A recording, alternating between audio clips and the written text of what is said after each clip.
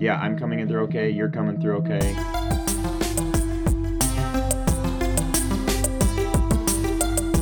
We should be good. Alright, cool. It's actually probably a good reminder because I'll probably go listen to it right after this episode. Okay, cool. Alright, you want to give me my countdown and we'll go? Yeah, am I counting down to 1 or just a 3? I'll just count down to 1 actually give a pause and I'll go from there. Hello everyone and welcome to this week's episode of the Top 5 Report, the podcast that always says if life gives you coconuts, ride to Camelot. It's a silly place. My name is Drew. I'll be your host for the evening. Along with me, as always, is my brother Peter. Here from the future. I didn't expect that to get you laughing. I didn't know that one beforehand. So. Yeah. All right. All right. Well, that said, what's going on, man? How are you? I'm doing pretty good. How about yourself? Well, I don't want to say you sound under the weather, but we're Skyping you in, so if you sound distant, that's why. Yeah. Actually, for our listeners, I have a change in my job schedule, so we're actually doing a lot of these podcasts over Skype, so we may sound distant sometimes. We apologize in advance. So, Peter, what are we, moving right along, what are we watching, what are we reading? Yeah, I haven't really been watching a lot. The only thing I can think of is the show on Netflix called Daybreak. Are you familiar with this at all, or? I feel like I am, or I meant to watch it.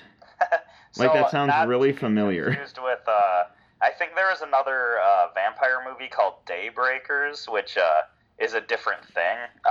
Yeah. I've seen that movie, but I feel like this is familiar territory. Yeah, well, it's a Netflix series it's a zombie series, and it's based on a graphic novel, actually.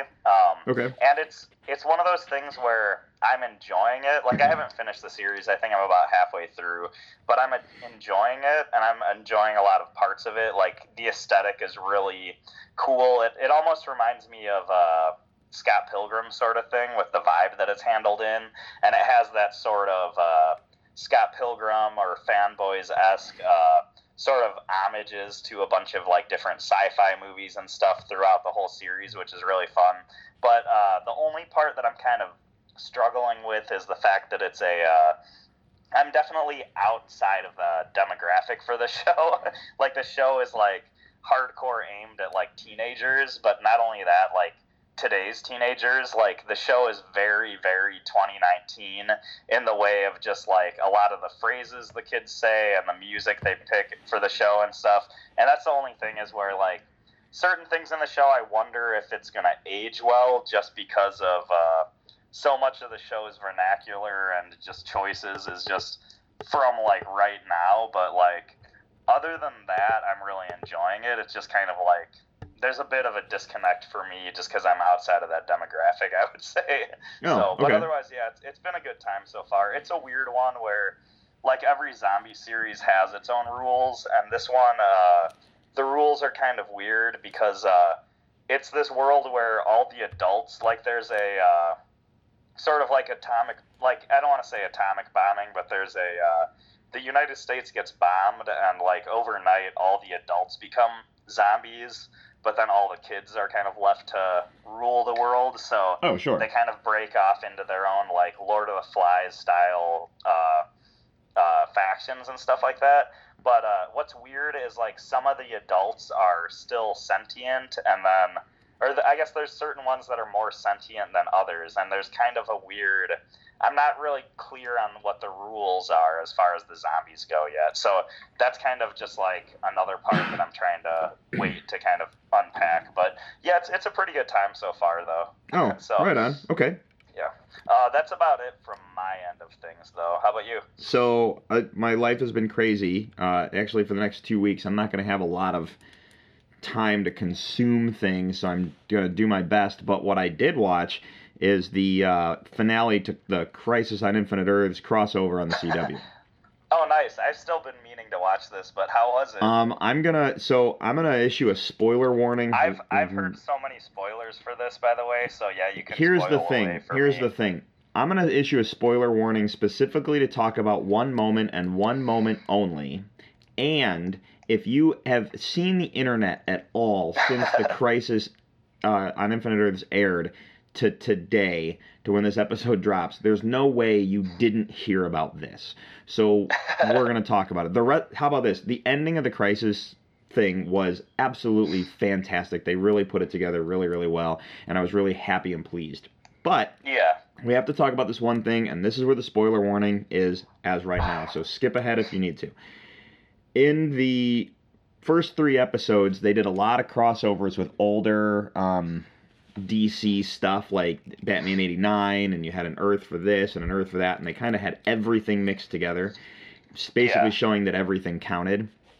And I thought where they had ended the story in the third episode before the Christmas break, I was expecting all those crossover things were only in that first chunk, and then the rest would be with what's really going on in the CW shows. And I thought it was going to stay like that.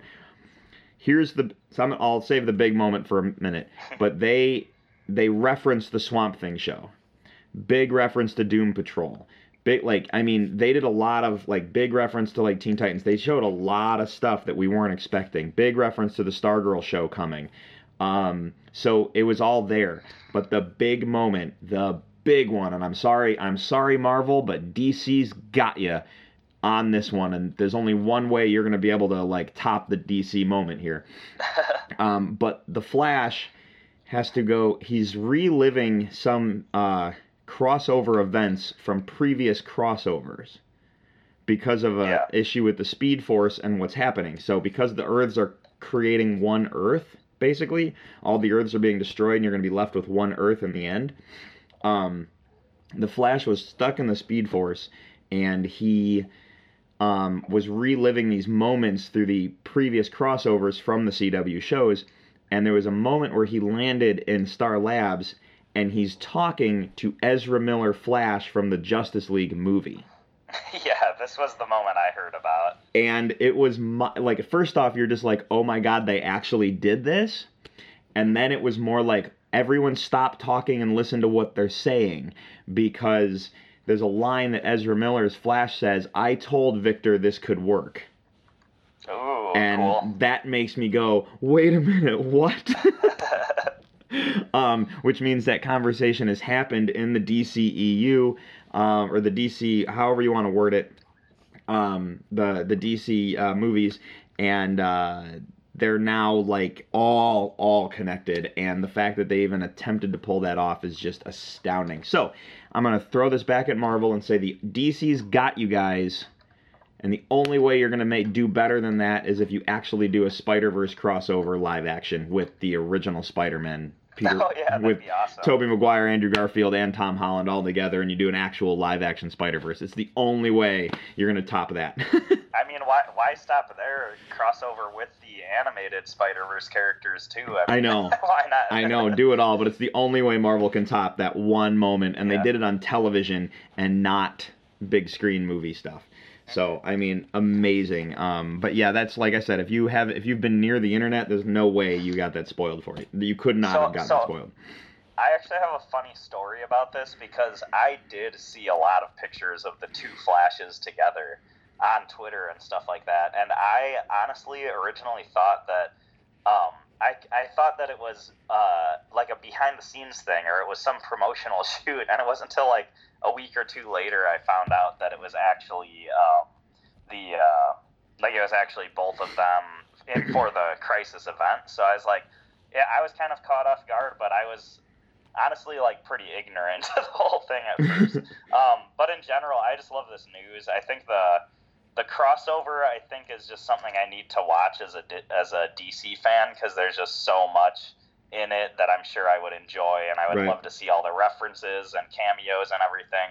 But it's cool that Ezra Miller's in there, because it does show kind of Warner Brothers as a whole, I think, valuing the newer DC EU universe that they have going, as well as just I don't know, it's kind of cool that this crisis happened, and it's a point in comic book movie and show history, and it's kind of cool that like the DCEU is validated as part of that history as well as just like everything else that's included in it, if that makes sense. No, it does. And my big question with this big Flash moment with Ezra Miller and Grant Gustin meeting is, does that have any recollection to the upcoming Flashpoint film that they're doing?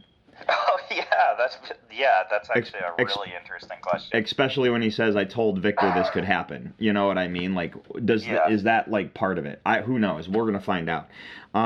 Crisis had two other things I wanted to point out, and this is only like you have to really know your comic books. So I don't like. How about this? Spoiler territory over. This is not spoiler territory, really. You have to really know your comic books to understand these next two things I'm going to talk about. The original book, Crisis on Infinite Earths, was written by Marv Wolfman, and it was illustrated by George Perez. I got to go to their panel last year at C2E2 and got to see like these two greats like in their last con, because George Perez is no longer doing comics because he's losing his eyesight, and Marv Wolfman's basically retired, so it was kind of like his last time going out to the public. So in the final episode of Crisis, there's a battle that happens on Perez Square. Nice. I thought that was kind of like a really cool nod to George Perez. So, like I said, you have to know your comic books to recognize that. I was like, oh, that's awesome. Nice little head nod. But then Marv Wolfman actually had a cameo where he approached Supergirl and Flash and asked them for their autograph. That's awesome. It was just a really nice moment. And like I said, if you're watching it now and you get to that scene, that's Marv Wolfman. If you watched the show before you listen to this episode, that was Marv Wolfman that you saw there. So, yeah, it was just a cool moment. The Arrowverse honestly has always been like kind of that Perez Square sort of Easter egg. The Arrowverse has always had those cool Easter eggs like all over the place, though. Like I remember in the first or second season of Arrow seeing Dan DiDio's name on like a random computer screen or something, and it was a really like blink and you miss it. Like it almost was one of those things like I can't believe they put that in there because it was such a blink and you miss it thing. But they've always done a great job with that. And then since we're talking about cameos, my mind's kind of going wild over here, and I kind of want to ask a question, and I doubt it happened, but Jay and Silent Bob don't make an appearance in this crossover, do they? If they did, I missed it. That would be so epic, though. Just have that validation, like, Jay and Silent Bob's in the DC universe. Marvel, what are you going to do? You know? Well, they are in the Marvel universe because Stan Lee was reading the script from Mallrats. Oh, yeah, you're right. Yeah. But they didn't, like, physically appear. That's true. But yeah, no, it was just really good. Since we're on the watching category, let's talk about the trailer we just watched, and then we'll hit the news. So the final season of the Clone Wars is going to hit Disney Plus real soon. I am really excited. We're like only a couple weeks out. What do you think of the trailer? I thought it was awesome. I think I honestly haven't watched all of the Clone Wars, so like I need to catch up. So I think you're probably definitely more excited about this than me, but what I saw in the trailer was pretty badass, and there's like I don't know how much we're gonna actually say, but one of my absolute favorite characters seems to have a huge part in it, which I didn't expect. So it gets me even more excited, and I'm just kind of like, man, I need to binge through the Clone Wars. If you don't mind me asking, what's your character that you were really excited to see? It's another. It's Darth Maul. Oh, okay. I was gonna try to bury the lead, but I was like, no, I'll just say it. No, it's okay. It's okay that you say that, because that brings me to the nice little lead. So I've been excited for this first off since they announced it, but then I got even more excited when I went to Star Wars Celebration and I went to the Clone Wars panel where they talked about the season itself. So there's some scenes so I got to watch an actual full sequence from the season when I was at Celebration, and then some of the images in the trailer I had already seen, and a lot of the trailer was very new. What I wanted to mention about Darth Maul is that, he's in this final season of the Clone Wars, but here's the cool thing. So Sam Witwer, who voiced Darth Maul all the way through the Clone Wars, is still voicing Darth Maul, but Ray Park, who played him in episode 1, they motion captured Ray Park. Yeah. They had him come into the studio and they motion captured his movements, so when you see Darth Maul on screen, that's actually Ray Park's acting with Sam Witwer's voice. Yeah, I heard about this and I just think it sounds so cool. Like, it's really neat that they've done that. I don't know if they've done anything like this in like other animated movies. Like, obviously they've made mocap animated movies. Like, that's like a no-brainer, but I don't know if they've done like mixing in mocap characters versus like animated characters. Like, it'll be kind of really interesting to see, and I'm kind of curious if this is, something that's even happened before. But it's awesome that they're bringing Ray Park back in, and it's kind of this like, they have the best voice of Darth Maul and then just also the best like physical performance at the same time. Like, it's such an awesome thing. Yeah, the big thing with the motion capture with Clone Wars is, they're doing it full character for Darth Maul, but if you look at, I think they started doing it on season 2 of Clone Wars to the end, is they started motion capturing all the facial expressions of the actors when they're recording their lines. Yeah. So all the facial expressions on the characters' faces were like motion captured from the actors as they did the recordings in the booths. So that's really interesting. I know the Clone Wars was pretty innovative in the fact that they were, I don't know if they were the first, like I think they're the first, but I could be wrong, animated series to use like a video game engine to animate everything, and I always thought that was kind of cool, and they seem to be like, that team just seems to be really innovative with the way they think about, how to make this animated series, which is honestly what you would expect and want from, anybody making a Star Wars property, so. Yeah. Dude, I'm just really excited for it, and and because of Disney Plus, I like fall asleep to Star Wars like every night. And it's just other area of Star Wars, so. That's awesome. Since we hadn't talked a lot about it too, like, I thought the animation in this Clone Wars trailer looked great. Like, I think in the early seasons of the Clone Wars, there are moments and there's certain characters that look a little bit too blocky, I want to say, for my taste, but I really thought the animation looked awesome, and like, it still has that slightly blocky design, but it also has a real organic feel, and like, I was pretty impressed with what we saw in that trailer, Yeah, absolutely, and I'll agree with that. I don't know how much more we want to say about the trailer, because otherwise we're just going to get to a point where like, hey, we just need to see it. But it starts streaming February 21st, and it's going to be a weekly release, just like The Mandalorian was. So, I can't wait. Awesome. So yeah, let's move on to some news, man. Sounds great. So first off, we'll hit the big one. Watchmen has been canceled. Interesting. Yeah, so Damon Lindelof has decided to leave the show. HBO won't pursue a second season of The Watchmen. Mm-hmm. Okay. So, the thing is, I heard a quote like a couple of weeks to a month ago, somewhere around there, that said that Damon Lindelof was like interviewed by some magazine or something, and he said that he felt like the series had done everything they envisioned. Like, he kind of felt like they were at the end of the road, like they kind of did everything they wanted to do.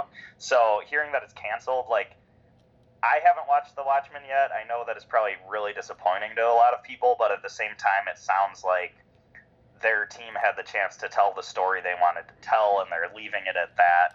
And, I mean, if our audience has learned anything from, like, shows like Death Note or like any like series that continues to make or lengthens the series when the story should have ended maybe at a previous season, like, this might be the best outcome we could have had, you know what I mean? Yeah, absolutely, and I totally agree with that whole statement. My thing with it is that I only watched a couple episodes, and then I got busy, and then I haven't finished, and now I'm like, do I want to finish? Like, I've heard it's amazing. Okay, like, if the season, it's like a great watch through. If the season comes to a close and it actually like closes a loop and that kind of stuff, great. But if it leaves on a cliffhanger, I'm not gonna really want to end the end of, you know what I mean? So yeah, that's true. Yeah, I just thought that was interesting. Watchmen's done. I was expecting more out of it. We both saw a story right before we started recording. The Witcher anime series. From what I know, it's an anime movie. It's an anime movie? Okay, because I was like, wow, The Witcher's really taken off. We got a season 2, we got an anime show now. Like, what is happening? Yeah. Good for The Witcher. I think The Witcher's been just doing really, really great.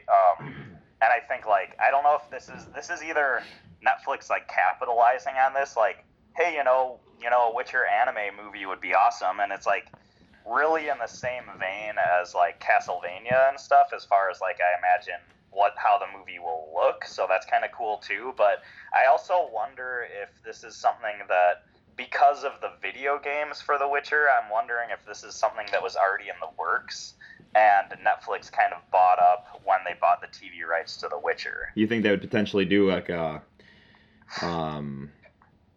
do it in the video game style animation, like the Final Fantasy movies? That's actually an interesting take. I guess what I was likening it to in my mind was, did you see any of the animated movies for Dead Space? No, I didn't even know they had those. Yeah, so there's like the Dead Space games, which are very, they're 3D graphics and very realistic, but they have 1 or 2 or 3 animated movies that are, straight to DVD, but they're very much more in a animated series, like kind of anime-esque style, but it's still like 2D animation. But even though it takes place in that universe, it's a different style of animation, and that's kind of what I was picturing. So I guess, like, in my head, I was like, well, maybe the Witcher game series already had, like, an animated movie idea that they were kind of starting to go with, and Netflix kind of just was like, hey, we'll fund this since we bought the TV series as well. But I'm not really sure. I'm just speculating overall. Oh, okay. Yeah, I don't know. There wasn't much about it when I was reading, so I was like, okay, no one knows anything. It's just been announced. All right. I did want to say too, like, I saw the studio that's making this Witcher anime movie is the same studio that did Legend of Korra. Show. Okay. And, that show, like, one of the things I can say about it is the animation in it is really amazing. Like, it's really great. So I have high hopes for this one. Awesome. That sounds like a fantastic idea. Yeah. So let's cruise along. So Game of Thrones prequel series. Did we talk about the release date for this? I don't remember.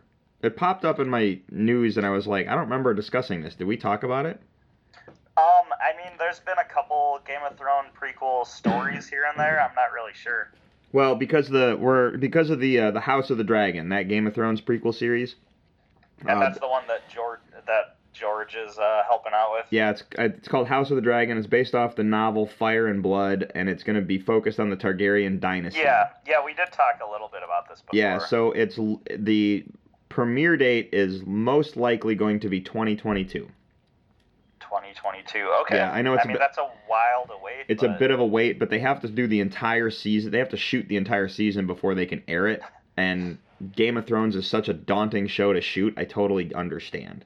So, oh yeah, I can imagine with the budget. By the end of what we saw in Game of Thrones, the budget was so good, and it was really like movie level effects that we were getting, and I'm just imagining that if HBO is going to do a prequel series, they're going to want to continue that.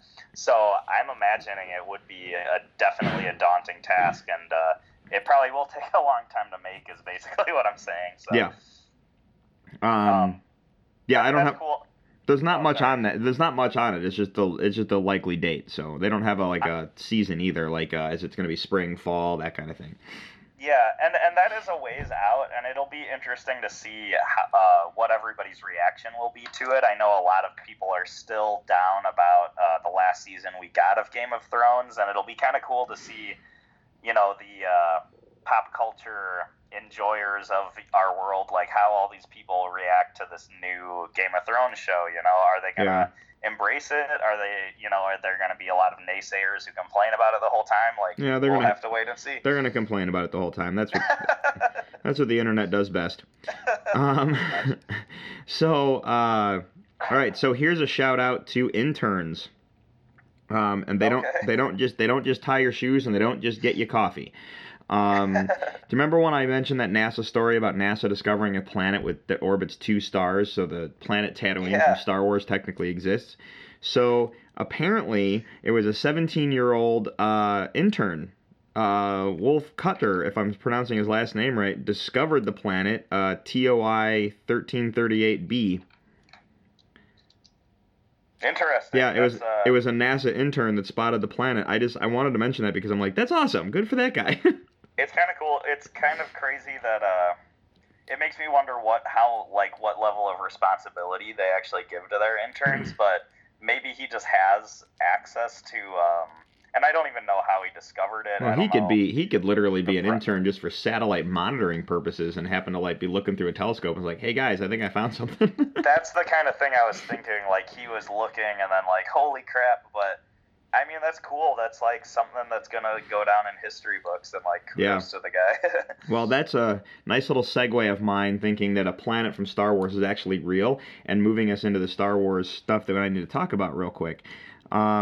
So, with that being said, Disney has, these Baby Yoda toys that we want really bad? And yes. Baby Yoda toys, t-shirts, whatever, plushies. So if we didn't talk about it, Baby Yoda is going to be at they're bringing Baby Yoda to Build-A-Bear, so you're going to be able to go there and get yourself a Baby Yoda, but that's going to be officially licensed because Disney is taking down Etsy toys. They've issued a takedown notices to a number of Etsy. Doesn't surprise me at all. They've issued a takedown notices to a number of Etsy sellers who had listings for unofficial Baby Yoda merchandise. So, I just thought it was kind of funny. Like, here comes the hammer. That's stop crazy, what you're doing.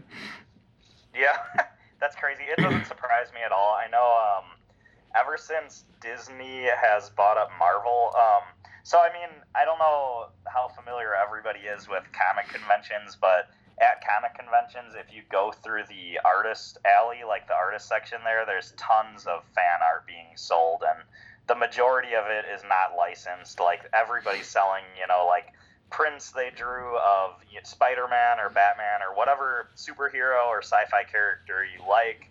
And technically, a lot of that stuff is not legal. And I guess ever since Disney bought Marvel, they've been really I don't know if they've been cracking down on it yet, but it's kind of this looming, thing that might happen for artists who sell at cons, like, oh crap, are we not going to be able to sell fan art? And that, I feel like that discussion almost began entirely when Disney bought Marvel.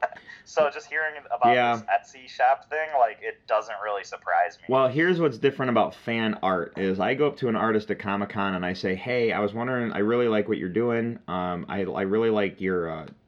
would you be I really like as an artist, but can I have you commission a specific print for me?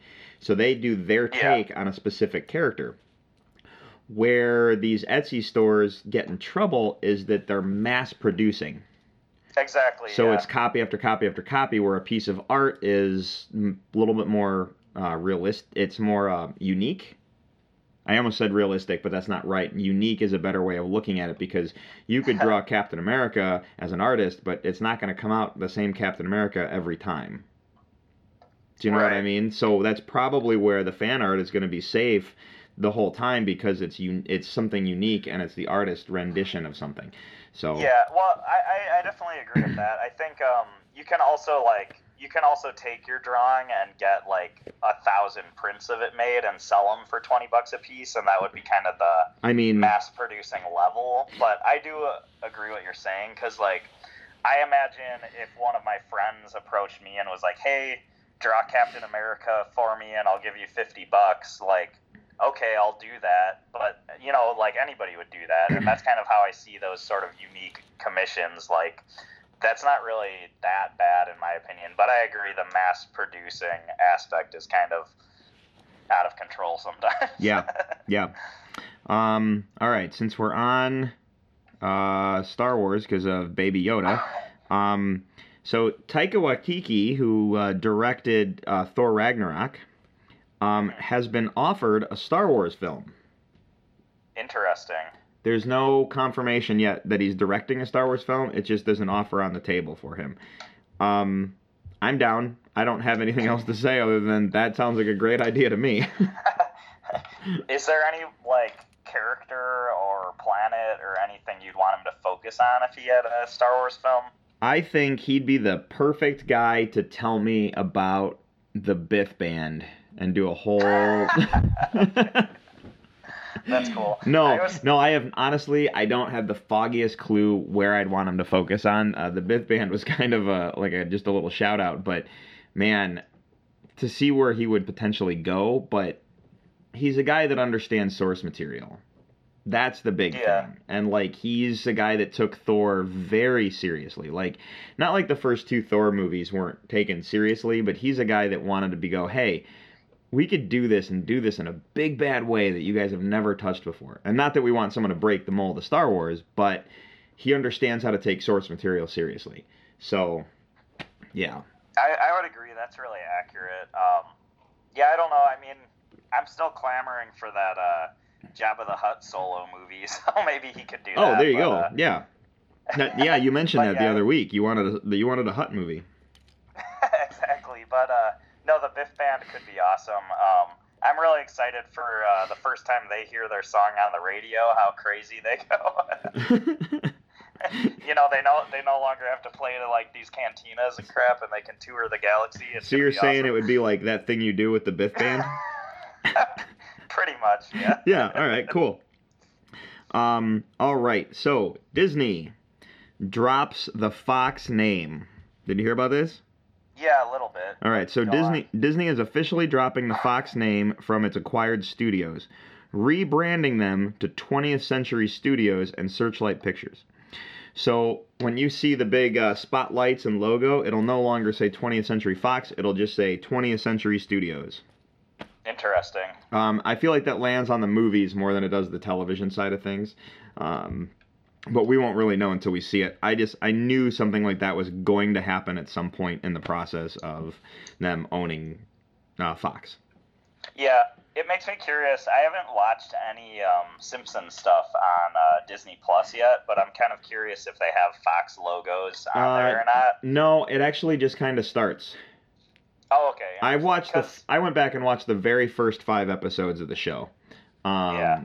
And just because I was like, you know what, I'm going to do a run through of The Simpsons. And then I watched 5 episodes and I went, I'm going to go watch Star Wars. Nice.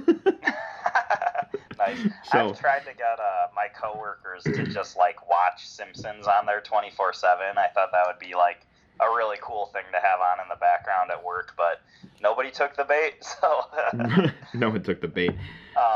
But to me, like, I think just because how I grew up watching The Simpsons and, like, Simpsons being, like, so linked to, like, Fox 32 in my head, like, I really just kind of, I feel like if they had a Fox logo in The Simpsons when you watch it and they took it off, like, that might sit weird with me, but, I mean, nothing's really sacred at this point, so you might as well not get too upset about it. Yeah.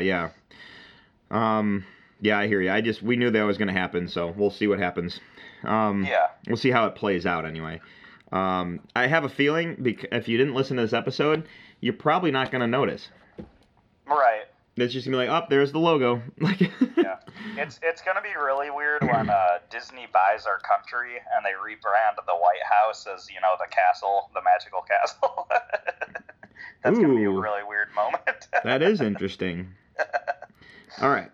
So, how about we talk about this? I got only a couple stories left for you. I got 3, 1, 2, 3. Okay, 4 stories left, and then we'll go into the list. Okay. First one, Professor X will not return in the MCU. Okay. Let me I guess I'm pretty out of the loop on what's going on with Professor X. So. Yeah, so let me rephrase, because the headline read, Professor X won't return, and that's what caught my attention. So, Patrick Stewart, who played Professor X in the original X-Men films, has decided he won't reprise his role as Professor X in the MCU after long, long conversations with Kevin Feige. Huh. Yeah, okay. So that means they've clearly tried. what's interesting is this quote that Patrick Stewart said, "If we had not made Logan, then yes, I would probably be ready to get back in that wheelchair. But Logan changed all of that," is what he said. I mean, that's awesome because, like, you need to have them. I don't know. I like when people have, like, a character that they play and they actually keep the integrity of that character in mind and just kind of, like, he's like, yeah, my character went out in the perfect way in this movie and we're not going to beat a dead horse and we're going to kind of respect the story that we told and leave it as is, you know? Yeah. And you have Kevin Feige simply saying he will not return as Professor X, but this does not mean he will not be Patrick Stewart will be absent from the MCU. Okay. So I don't know what that means, but I just thought the story was interesting, and I'm like, wow, that's really cool that they're clearly in talks to get the X-Men stuff figured out. Mm-hmm. Yeah. Yeah, I mean, yeah, it's all good news. I'm thinking, if even though they've made this decision too, if they ever decide to try to bring Professor X back in, they could always just use the 3D model from the end of X-Men Origins and bring him into other movies. Right. I don't know if you remember that or not, the 3D CG Professor X at the end of Wolverine, the X-Men Origins Wolverine movie. The 3D Professor X? Yeah, at the very end of X-Men Origins Wolverine, Professor X shows up and he's a 3D model. Like, it's not actually Patrick Stewart. It's just a CG version of him. And it looks very weird, like Uncanny Valley through the roof. Like, it just doesn't look good. So you know what? I don't remember that. Okay. Now I got to go watch the ending. Now I got to go watch the ending of X-Men Origins. Yeah. All right. 3 more stories. One of them is my absolute favorite, probably of 2020 thus far. I can't wait. I'm saving it for the end. All right. Okay. So, we'll try and get through these real quick. So, have you seen Once Upon a Time in Hollywood yet? Yeah, I actually have. Okay, so in Once Upon a Time in Hollywood, DiCaprio he's an actor from an old television show called Bounty Law. Yeah. Okay, and that was a 50s Western. So, I don't know what network this is going to be on, but Quentin Tarantino has revealed he will direct a Once Upon a Time in Hollywood spin-off series, Bounty Law, based on the fictional television show within the movie. Okay. If it's going to be Tarantino, that's awesome. I mean, this sounds really fun. I'm initially just worried it's going to go the way of his Star Trek movie, which might never happen, it seems like. So there's a chance, but Star Trek wasn't his property. That's true. This is his own property that he's developing, so I think it has more of a shot. Fair enough. I think it has more. Yeah, I think it has more of a shot. Where so. All right, 2 more stories. According to Deadline, J.J. Abrams' Bad Robot, his studio Bad Robot, will be developing projects for both film and television based on Justice League Dark for Warner Media. Oh, cool. So it looks like we're possibly getting a Justice League Dark television series and a movie. What do you think about this? Yeah, that's really neat. Yeah, it's under his new Warner Media deal. So it's cool that that's happening too, because I remember years ago when it was Guillermo del Toro was going to be at the helm of that movie, and we kind of just all thought it got scrapped a long time ago. But it's kind of cool if they do develop a movie for it. Like, we're actually going to see this happen. Yeah. All right. Now, one more story for the night, and then we got to get to the list. This made me so happy when I read it. This is my favorite story of 2020 thus far. I can't wait to tell you this. What you remember the movie Fanboys, right? Oh, yeah. All right. I think I mentioned it earlier. All right. If you have ever wanted to get the Snyder Cut made and actually released to the public, this is the rumor that is going to get us there. Discussing Movies Twitter feed, and I don't know if they started a rumor or if this is a real thing. They tweeted out, rumor, Adam Goldberg may be developing a sequel to 2009's Fanboys. The sequel would follow the gang as they attempt to steal the forbidden Snyder Cut of the Justice League. That is so awesome. That's so perfect. Not only is that perfect, but Adam Goldberg must not have been saying it because Adam Goldberg retweeted it and said, "If Ernie Klein is up for it, I sure am." And then that's so cool. And then following the thread was like all these producers and cast members saying, I'm in, sign me up. Like everyone was responding. Yeah. So that's so great. So I don't even know where to start, because I remember reading a long time ago that the concept for a Fanboys sequel, if it ever was made, would be the group trying to sneak onto the set of Attack of the Clones. I was thinking them sneaking onto the set. I was thinking them sneaking onto the set of Force Awakens. Because of the time jump.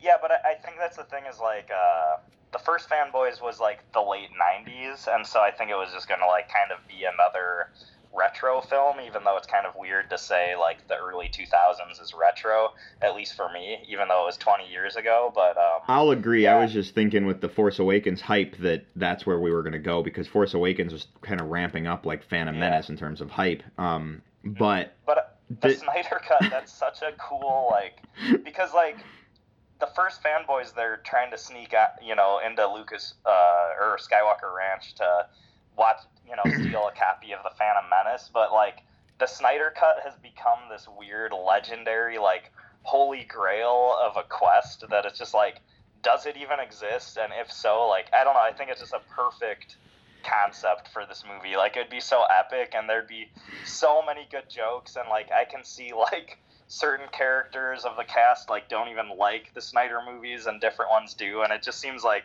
such a relevant but hilarious idea. I know, and with the and with all the DC versus Marvel stuff, and like it's no different than the Star Wars versus Star Trek stuff. Like it's too perfect of an idea. So Adam Goldberg, I know you're listening. Get Ernie Klein on this and get going. And it's really cool how much like how like superhero movies like for the last 10 years have been so much like the big major like force and fandom, so to speak, and like how that Star Wars is still up there too, but I just think like it's kind of a cool way to like the first movie's is about Star Wars fandom, second movie's about superhero fandom, the third one might be something that we don't even see coming yet, Yeah, exactly. Yeah, I can't wait. Like make this a thing. Yeah, that's so awesome. All right, well, that's it for the news. We've cleared off the news desk. Are you ready to talk the list tonight? Absolutely. All right, fantastic. It's time for the list. So Ryan, you know what to do, man.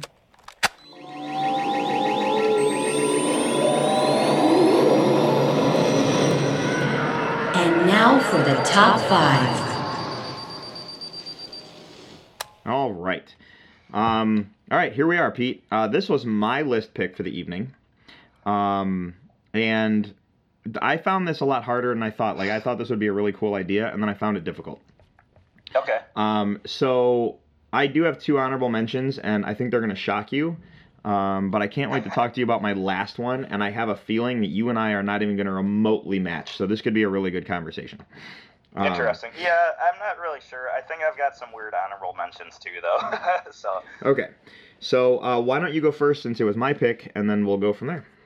Okay, cool. So this is my first one, and it's probably the weirdest one because this character isn't super, or I guess this actor isn't super well known for being a great actor, but I picked Michael Cera playing Scott Pilgrim, and I think it's just kind of this sort of like almost typecasting thing where it's Michael Cera playing kind of like this role that he's born to play, and I love that movie, I love that story, I love the comic, and I think it's just kind of this, when I watched Scott Pilgrim, I think I just related to that character so much, so that's kind of why this one sits up there for me.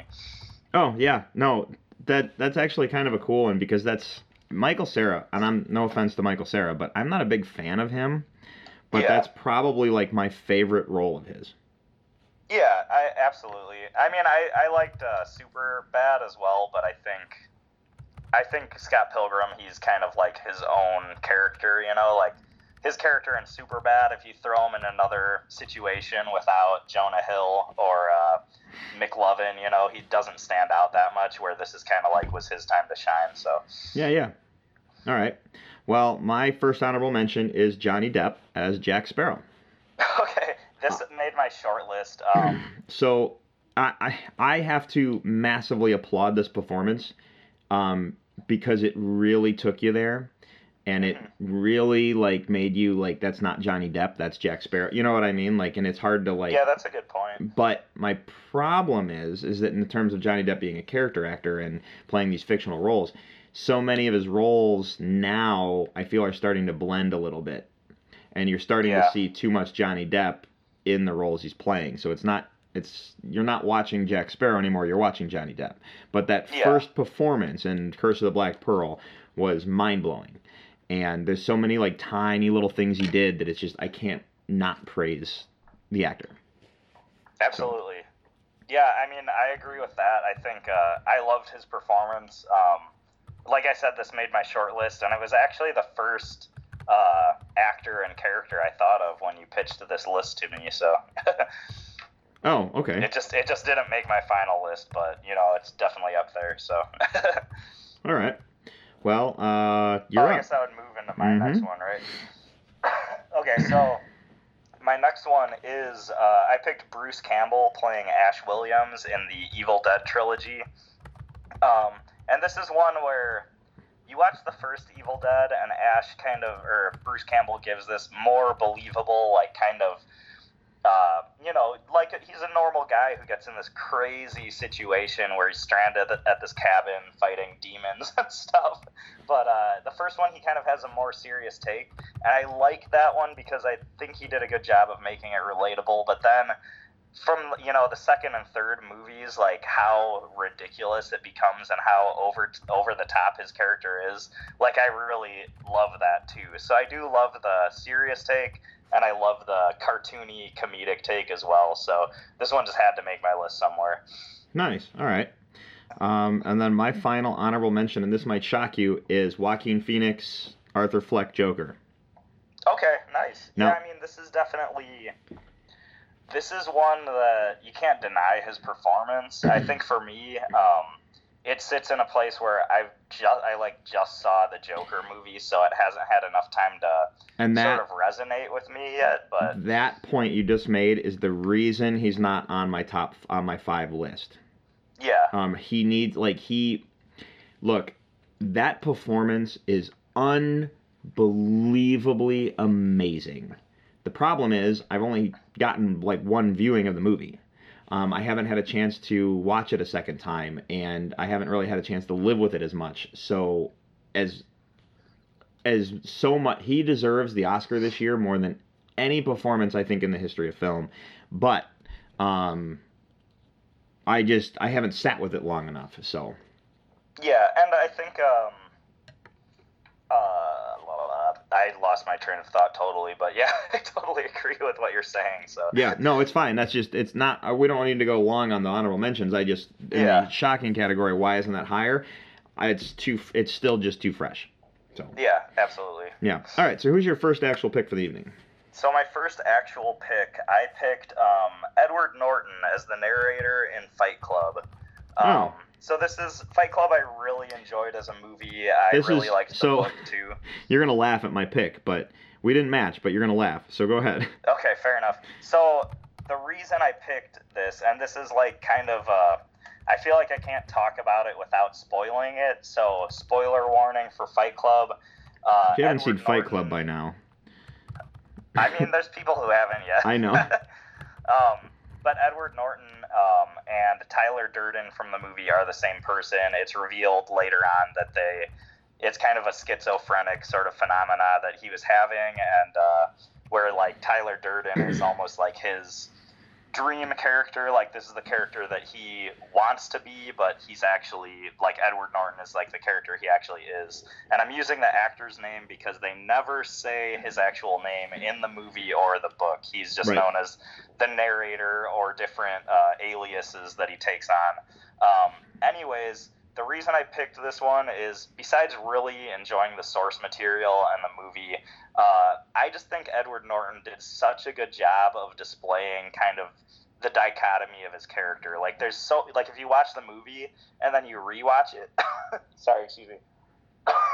so if you rewatch the movie, you notice so many little kind of just really subtle acting choices and stuff and just kind of like his demeanor the whole time kind of gives this sort of uneasy like hinting that like there's more to it that you don't know, and like that he's actually also Tyler Durden the whole time. And I just think he did a really good job of portraying that. So Yeah.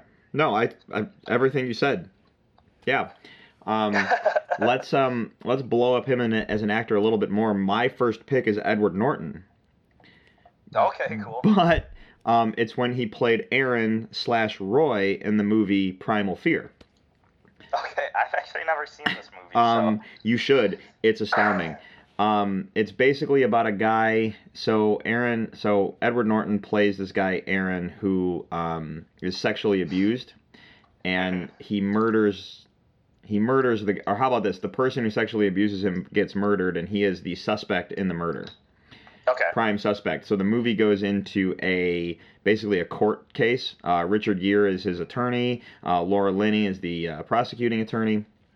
And in terms of the mystery and trying to find out what all happened, you find out that Edward Norton has an alternate personality, and he calls himself Roy. And oh man. But here's the thing: the acting between the two personalities. It's not like Fight Club where Edward Norton is this one character and then Brad Pitt is technically the other half of him. This is one where Edward Norton has to play both characters on screen at all time. Okay. And when I'm gonna spoil the ending of the movie because there's a turn that happens. It's not a twist, it's a turn. They get him off on the count of insanity, and then you find out the secret. And It's just mind-blowing. It's mind-blowing. But his performance is astounding in a way that like most actors dream about achieving. And this was years before Fight Club. So this sounds cool. Like, yeah, this is one of those movies that when it came out, I was just probably way too young to watch it. You were way too young when this movie came out, but I'm like, it makes me really curious. Like, it sounds like something I'd like, so I want to check it out. Yeah, Primal Fear, really, really good. It's a amazing cast. Like I said, Richard Gere, Edward Norton, Laura Linney. Those are the big three names.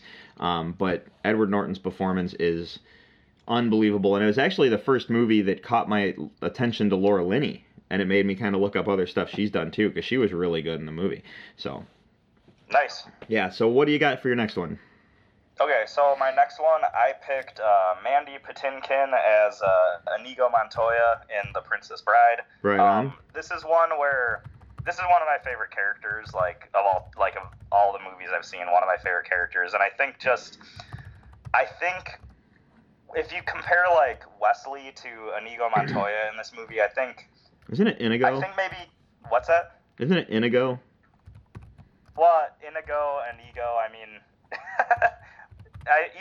either way, I feel like with his accent in the movie, it comes across as Inigo more. But either way, when you compare like him with Wesley, I think it's like as a kid watching this movie, I think I was just so much more drawn into Inigo Montoya's story because it was, that tale of revenge as opposed to the tale of romantic love that Wesley had. And I think because of that and just like his portrayal and how like his conviction to his end goal and how he kind of just brings you into that, I just like always loved that performance. It's kind of a little bit like the movie's over the top, and I love the movie, but it's probably over the top than maybe some of the subtle artsy picks will have. But this is just one of my favorite portrayals of acting, so it definitely had to make my list. So yeah, right on. No, it's my favorite scene with him is he's got two really, really touching moments that I absolutely love.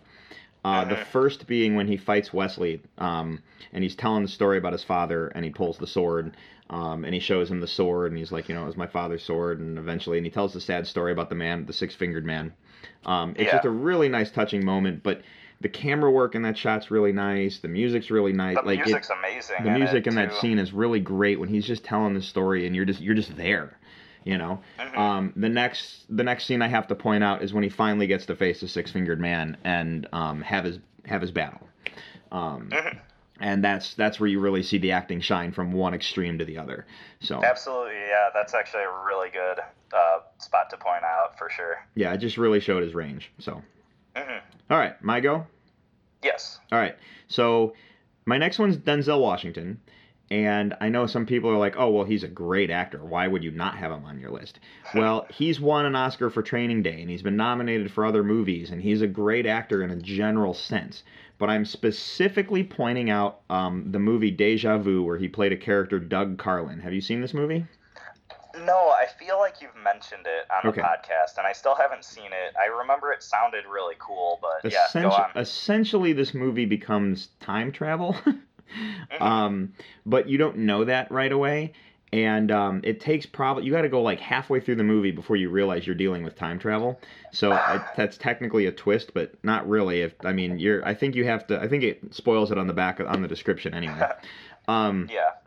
But so Denzel Washington plays, he's an ATF agent, and there was a ferry that exploded, and he was added to the investigation team, and he's investigating some stuff, and he discovers something on the opposite side of the river from the explosion, and he's like, this shouldn't be here, it should be there. So he starts looking into it, and he gets approached by Val Kilmer, who plays an FBI agent, and Val Kilmer's like, hey, you spotted this thing. Clearly you have a unique eye. Would you be willing to help us look at some video footage?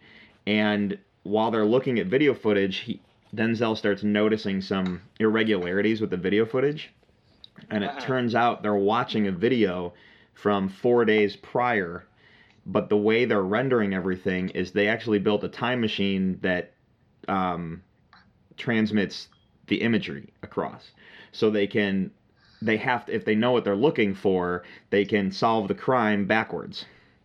Okay. It's a really amazing piece, because eventually they attempt to try and send a piece of information across to get Denzel's character in the past to get the message so he can try and stop something in the future. That's where the time travel stuff gets tricky. But the thing about his performance in this is it felt real in a way that none of his other characters to me have. Interesting. Does that make sense? He's a great actor, but I felt like you're just there with him in a way, everything about, and it may have just been the excitement of the story they're being told, or I was wrapped up that heavily into the mystery, but he is just, it's just this level of acting that you must appreciate when you watch, just facial expressions and little twerks he's added to the character, and it's not like he's playing a character that, Jack Sparrow, we've known for years, or he's playing the Joker, like Joaquin Phoenix, which is something that has tons of source material. This is something where he took from a page, created this different person that no one's ever met before, and created a character that's not himself. Yeah. And that's where I'm just get really blown away by some of these acting performances. You can go and play a non-fictional character. You can go to do Michael Fassbender, I mentioned last week, played Steve Jobs. He could study Steve Jobs' video footage and interviews and all that stuff and create and try and be Steve Jobs. This is a situation where we don't know Doug Carlin from anything, and Denzel Washington showed us who that person is in such a real sense. And that was the whole point of this list when I was thinking about it. So. It's kind of funny listening to you say that, because I look at my list and it's mostly people who play pre-existing characters. But no, I think that's actually really cool. I think knowing you, Drew, I know that there's a lot of Denzel Washington performances that I feel like you've, not publicly, but just in conversations have mentioned you were maybe disappointed by. And I'm wondering if it's you see Deja Vu and he gives such a believable good performance, and then you're kind of disappointed by the rest of his, just because of you've seen the greatness he can achieve, and then maybe it sets you up for disappointment a little bit later and maybe on. That is because sometimes I'm just oh, you're better than that. I don't know. Well, I'm even thinking about Inside Man, which we've talked about before on the podcast, and I think he did a really good job in that movie. I've mentioned, I love the sort of cat and mouse relationship that he has with Clive Owen's character in that movie, but I still feel in that movie he was almost hamming it up a little bit, or there's just something there's a little bit too much of a bravado to his character. So I can definitely see what you mean, where he there's something about that's not always completely believable about his performances, if that makes sense. Yeah. Yeah, they're always. Yeah. I guess my thing with him is it always feels like there's one scene in every movie that he's going for the Oscar. Okay. And I think I think that's where it is with me. It's like this is where I got it. But because this movie was technically a science fiction film, he wasn't like, I think he was having fun. Right. So when he created the character, it was like, well, I'm just gonna have fun with this. I don't have anything riding on it. I'm just gonna have some fun and collect a paycheck, but I'm gonna do a good job while I'm doing it. And it just came out in this like amazing way. Right. But yeah, all right. I talked a lot on that one. Go ahead. It's all good. So my next pick is Bill Skarsgård portraying Pennywise the Clown in the new It movies. So It and It Chapter 2. But this one, I would mostly specifically focus on the first movie. And I know I've talked about this a little bit before, but I just think like his performance as Pennywise the Clown or It or whatever you want to call him, because it's not super clearly named when you watch the film. I think he just did such a good job. Like, to me, it's very evident from the very first scene that you encounter him, where it's, Georgie. I think the main character is Bill, but his little brother Georgie loses his paper sailboat outside, and it falls down the sewer. And that first encounter with Georgie and Pennywise is so chilling to me, and I think the way his lines are delivered, it's so like suggestive in like this really creepy way where he says, I think I've mentioned this before, but the way he delivers the line, I'm Pennywise the dancing clown, the way it's said is like gave me chills, because it's just so, it just evokes this like thought of like he's neither of these things, he's something way worse that like we're not even ready yet for. And I just think he just like, I've seen this actor in other things, and I think he plays a really good creepy guy, like if you've seen Castle Rock at all and stuff like that. But I think just this portrayal, he did such a good job of just being a horror character who talks a lot, which usually makes them less scary, and somehow he made this character more scary, and I loved it. I thought it was really awesome. So yeah, I haven't watched, I like Bill Skarsgård in general, I just haven't watched the new It movies. Mm-hmm. I haven't seen either one of them yet, so. Yeah, fair enough. I think I had a feeling you hadn't seen them yet, but it's all good. Yeah, no, it's all good. All right, so my next pick, and this is a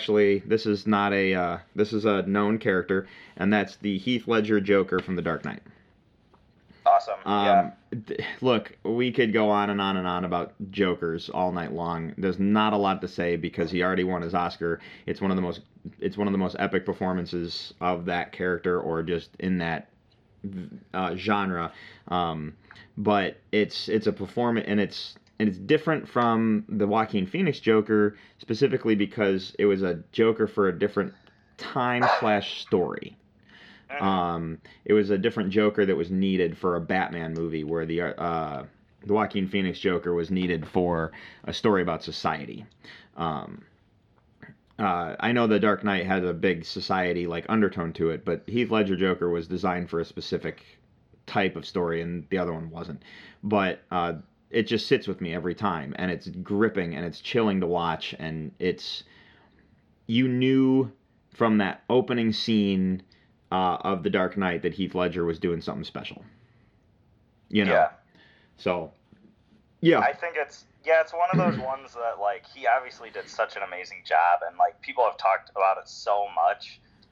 But it's kind of, as you're talking about this, and kind of just what I was saying about Bill Skarsgård, like, this is another one where the way Heath Ledger delivered those lines and stuff had this kind of really creepy, sinister suggestiveness to it that I really appreciated as well, that sort of like, I'm going to make this pencil disappear, like that whole scene, like the way that's delivered, it always gave me the impression, like, that's not the only trick he has. Like, he can do a lot of, like, weirdly creepy, but, and violent, I'm not even thinking about that pencil trick scene. I'm thinking about the scene when he approaches Harvey Dent in the hospital.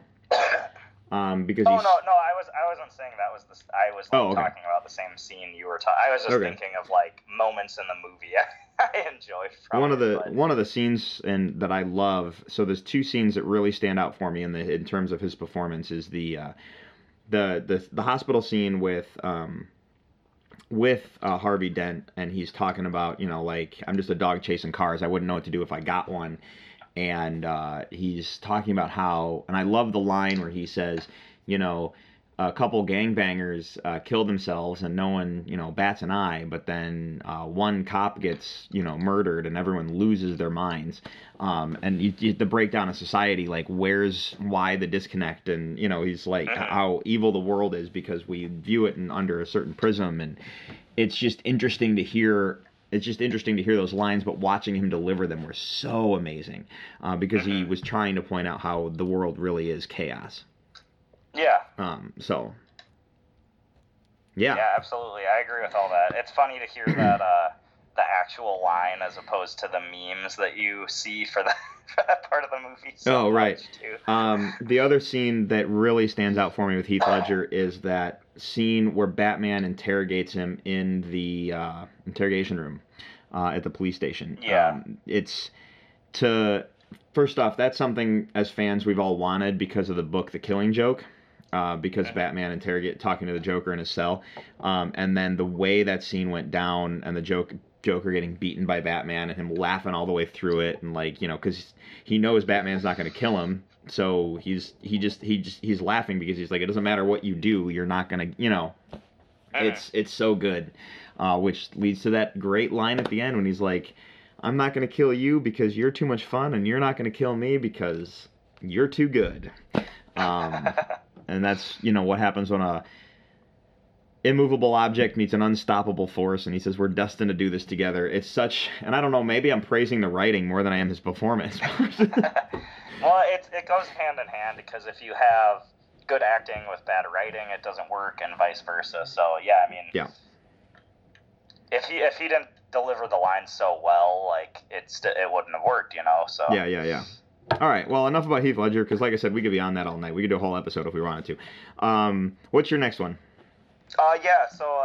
Keeping in line with the DC characters, my next one is Christopher Reeve's portrayal as Superman. And this one I really picked because, like, I think he did such a good job of portraying this character in a way that really got, like, everyone, like the populace, like, the whole world kind of behind him as, like, this is Superman, this is how Superman should be. But I also think it's kind of cool to, when you look into the way Christopher Reeve portrayed the sort of, like, difference between Superman and Clark Kent, like, there's some really cool stuff he did in there where, like, when he was Clark Kent, he would slouch down more, and there was this sort of, like, physical performance that he brought to the whole thing. And then, lastly, he was just, like, my childhood hero. Like, this one means a lot to me, so it was going to make my list regardless. All right. Yeah, no, yeah. It's funny when you said that. I kind of laughed quietly to myself because I wanted to let you, like, just gush over this for a minute. Oh, no, it's all good. It's just kind of like, and part of it's too, like, my list is kind of like things I connected to or things that, like, I really like, but, like, obviously, like, a lot of my picks haven't won Oscars and stuff like that, Right. Well, but yeah, I mean, I don't know if you have anything to say about that, or if you want to move on. Or... No, I have one more. Yeah, how about this? Let's move on to my next one, which is Natalie Portman playing Nina Sayers in the movie Black Swan. Nice. I actually have not seen Black Swan, and I don't know why. Oh, you are missing out. Well, actually, it's it's not an easy movie to watch, but it's Darren Aronofsky or whatever. Yeah. So I remember when this came out, I thought it looked so awesome, and then I just never got the chance to sit down and watch it, which is really funny. But yeah, keep going. No, Natalie Portman in this movie, it's unbelievable watching her do this role, and this is a movie that kind of breaks down a person, like, on a psychological level, but you really need to understand what you're watching when you watch the movie, because you have, for example, Natalie Portman is playing this ballerina who got the role as the lead in the movie Swan Lake, And because of the subject matter of what the story is about, you actually start watching the story of Swan Lake within the production of Swan Lake. So she starts having, it's almost like she's living the role, like she gets so method in the role that she starts living it as she's as the production of the show is going on. Okay. So it's kind of like this really meta performance. So she's got to be herself, and she's got to she's got to be this herself and this other person, and then yeah, it's not easy to explain, but it is such a wonderful character study on her part and creating something we've never seen, and that's ultimately what we want. So yeah, awesome. Yeah. That's cool. I guess I mean, I'm left with a couple thoughts. One is like, I actually thought about this movie recently. Like, for some reason, something reminded me of it. I think it was because people were talking, like I heard people praising Mother and stuff, which is another Aronofsky movie. And I think, I remember thinking, like, I haven't seen Mother yet either, but I've heard about it, and it sounds like it's a movie that's going to make my brain hurt. And that's kind of I think part of why I like hadn't hunted down Black Swan either, just because I'm like, I feel like it might make my brain hurt, even though that is probably really amazing, you know. Well, Mother, if you know the secret going into it, it won't make your brain hurt, but you got to know the secret. Okay. Interesting. Yeah. If you knew the secret going into Mother, it's not at all what you would think. Yeah. And it's basically like, how about, let me give you this. The secret going in is that Jennifer Lawrence's character is Mother Earth. So I've heard that, but then I've also heard different I've heard the director says she's Mother Earth, but then I've also heard people say they got something completely different out of it. Well, so it seems interesting. In a lot of different ways. I kind of went in with the understanding that she was Mother Earth and the guy who was like her husband is God, and you kind of have to look at it through that existential prism, I guess. When you watch I guess I've heard three different things where it is the Mother Earth thing. I've also heard there's like really there's kind of like the subdued like religious sort of like background to the whole thing that has to do with like, I don't know if it's like the tale of Adam and Eve or like what part of the Bible is, but I've heard like that there's this sort of like biblical interpretation of the movie, and then the other one I've heard is that like the movie really comments on like women's rights and stuff like that more than anything. But yeah, I'm kind of curious. I'm gonna watch it at some point because I'm interested. I think I've just been like, I don't know, it's like almost this like, you know, can I handle watching it right now or not sort of thing. Right. Going back to Black Swan, is there any part of the movie, because I feel like you talked a lot about the plot, is there any moments like with Natalie Portman specifically that like you think she really shined as like an actress, or was it just her portrayal as a whole? Or Yes, it's the movie Black Swan. Fair enough. I guess you didn't go into like a ton of specifics, so that's no, it's literally the whole damn movie. Okay, it's fair just enough. Unbelievable. So. Okay. Yeah, Cool. like it's her performance. The movie, honestly, like, and I know people who like watched it and like I really didn't like it, and I wonder if they didn't like it because they didn't understand it or if it's not what they were expecting. But it's a movie that you'll watch and not sure if you're gonna watch again. I think I've seen the movie like 5 times total. Okay. And I think I've watched the movie about 5 times. It's really just really good. So. Cool. You could do a top 5 list of your favorite times watching Black Swan if you wanted. I probably could, yeah. I probably could. All right, your last pick of the night. Okay, so my last pick, and this is kind of a weird one, but I loved this performance, and that is Gene Wilder as Willy Wonka in Willy Wonka and the Chocolate Factory. And this is one that, like, it probably kind of sounds funny at first because it's such like I guess revered as like a kid's property, but I just think that Gene Wilder, like, I think he was like a great actor, and just kind of like in his roles that were like either serious or comedic, like I really appreciated the guy like my whole life. But I think his role here, and this was one that I didn't think of right away when I did my list, but as I started thinking of it, I was reminded of this portrayal, and it just had to make my list because I love the way he delivers his lines in this movie. There is this weird sort of like he almost like delivers the lines humorously and ominously at the same time. Like a lot of them are jokes and quips and stuff, but then there's like this weird ominous undertone where you start to like you watch the movie as a kid and it's like, oh, haha, this is fun, Willy Wonka's Chocolate Factory, whatever. But then when you watch the movie as an adult, I think that's when you kind of get into some of those more like hidden bits where it's like, wait, is this guy like, does he really have the well-being of these kids at mind? And like, why does he seem so amused when like some kid gets like injured in some weird, unique way and stuff? And just like, I think the writing the movie really plays into it, but I just think like the way Gene Wilder like said these lines and kind of almost has like a sarcastic look on his face as he like outsmarts these kids, and like keeping in mind that like, yeah, on the surface the movie seems like this wonderful trip to the chocolate factory, but when you really think about it, it's pretty messed up that almost all the kids there got injured in very weird ways, and it's kind of a cool thing with that movie in general, I think, is just kind of the dark undertones of it. I don't know if you have any thoughts on this one, but yeah, that's my final pick. This is a movie that got... So I really liked the original, but I never thought how bizarre and strange the character of Willy Wonka was until the Johnny Depp version came out. Interesting. Like how messed up psychologically that character was until the Johnny Depp version came out. So, yeah. And I mean, what do you mean though?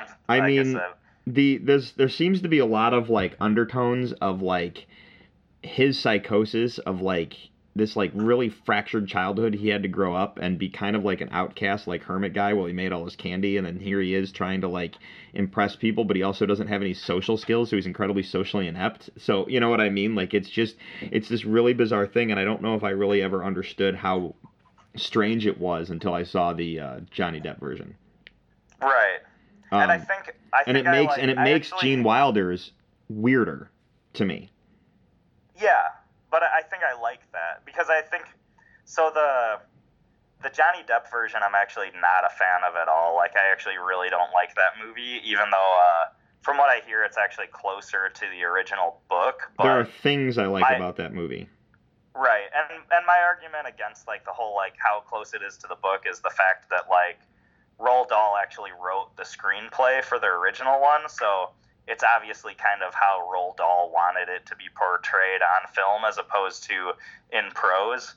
But I liked the original because of the sort of how it's like there is kind of this weird darkness to Willy Wonka, but it's all hidden. Like it's really suggestive, where the Johnny Depp one, I think it was a little too obvious. They made it a little too obvious, I think. Right. Which to me kind of like made it lose some of its luster, and some of the writing in that movie I'm not a huge fan of as well, but I mean we can save that conversation for another day. I just I just didn't know if you had any thoughts or cares about that portrayal of the character or whatever. Not specifically, sorry.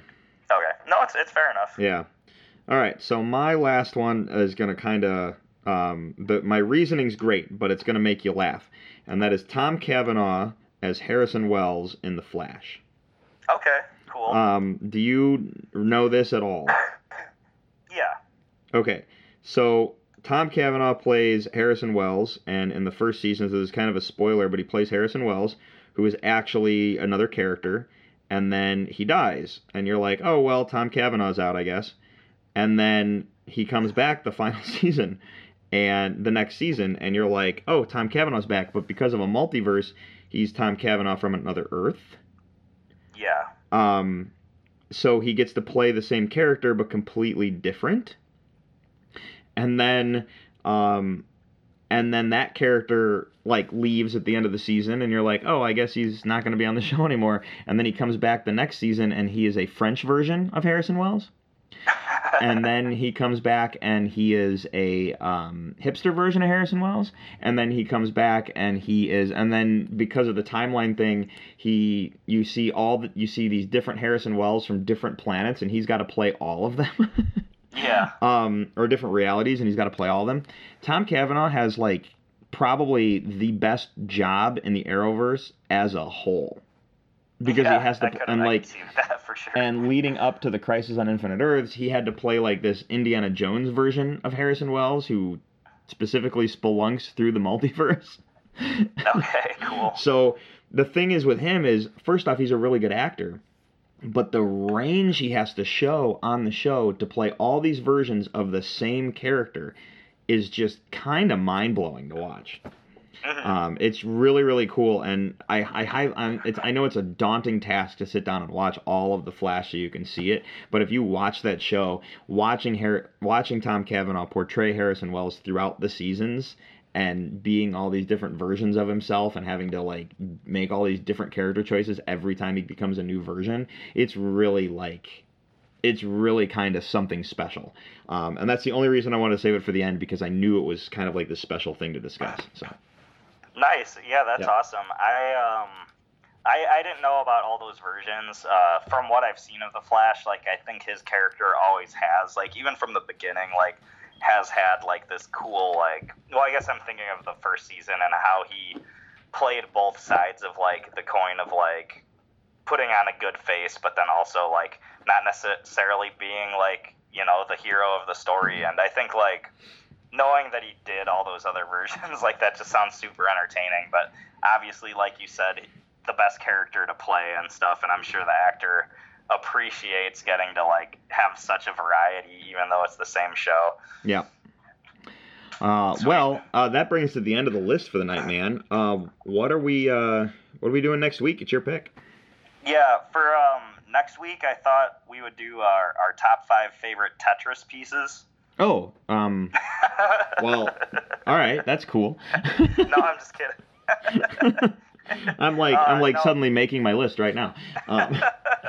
I'm like halfway that through. Line, that one line, that single, like the 5-block line, always gets you out of a tight jam. We're probably gonna match a lot. Yeah. No, I actually thought it would be so we did a similar list, but I thought it'd be cool to do our top 5 favorite just costume designs in general. Oh, because we were talking about costume design last week. Yeah.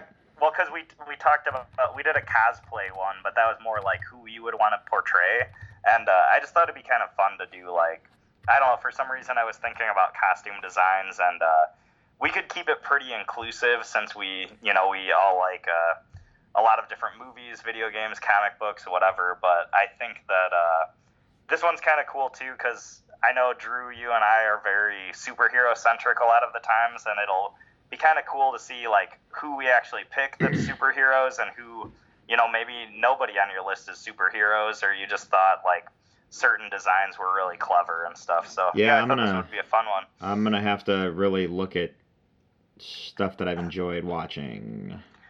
Right, and so like it's kind of weird with my lists. I always notice that at first it seems so daunting, and I'm like, I have no idea what my picks are gonna be, and then I think about it for a couple days, and then it ends up being like almost like so many of my picks are so obvious. It's just like, oh yeah, of course, these are my favorite costumes. So right. But yeah, right. We'll see how it goes. All right. Well, I'm going to. You want to bring it to a close? Yeah, sounds great. Sweet. All right. Well, if you guys could do us a favor and check out our website at top5report.com, there you'll find links to all of our social media, Twitter and Facebook. And along with that, you'll find a link to our email, top5report@gmail.com. If you'd like to interact with the show, hit us up there. We are on Stitcher, Google Play, iHeartRadio, Apple Podcasts. You can subscribe to us, and if you do, you will not miss a single episode. And you can also leave us a review, which we love the 5 stars, but we understand criticism because it makes us get better and it makes the words we say feel important. You can follow me personally on Twitter and Instagram at Drew3927. Peter? Yeah, you can follow me on Twitter at NinjaPierre, and that's where I will be revealing the blink and you'll miss it appearances of Ben Quadraneros and Kitster in the new Clone Wars trailer. Yeah, and you know what? I blinked and I clearly missed them. All right, man. Well, just sit tight. They'll be there. Yeah, right. All right, well, for the Top 5 report, I'm Drew. I'm Peter. And thanks for listening, everyone. Have a good night.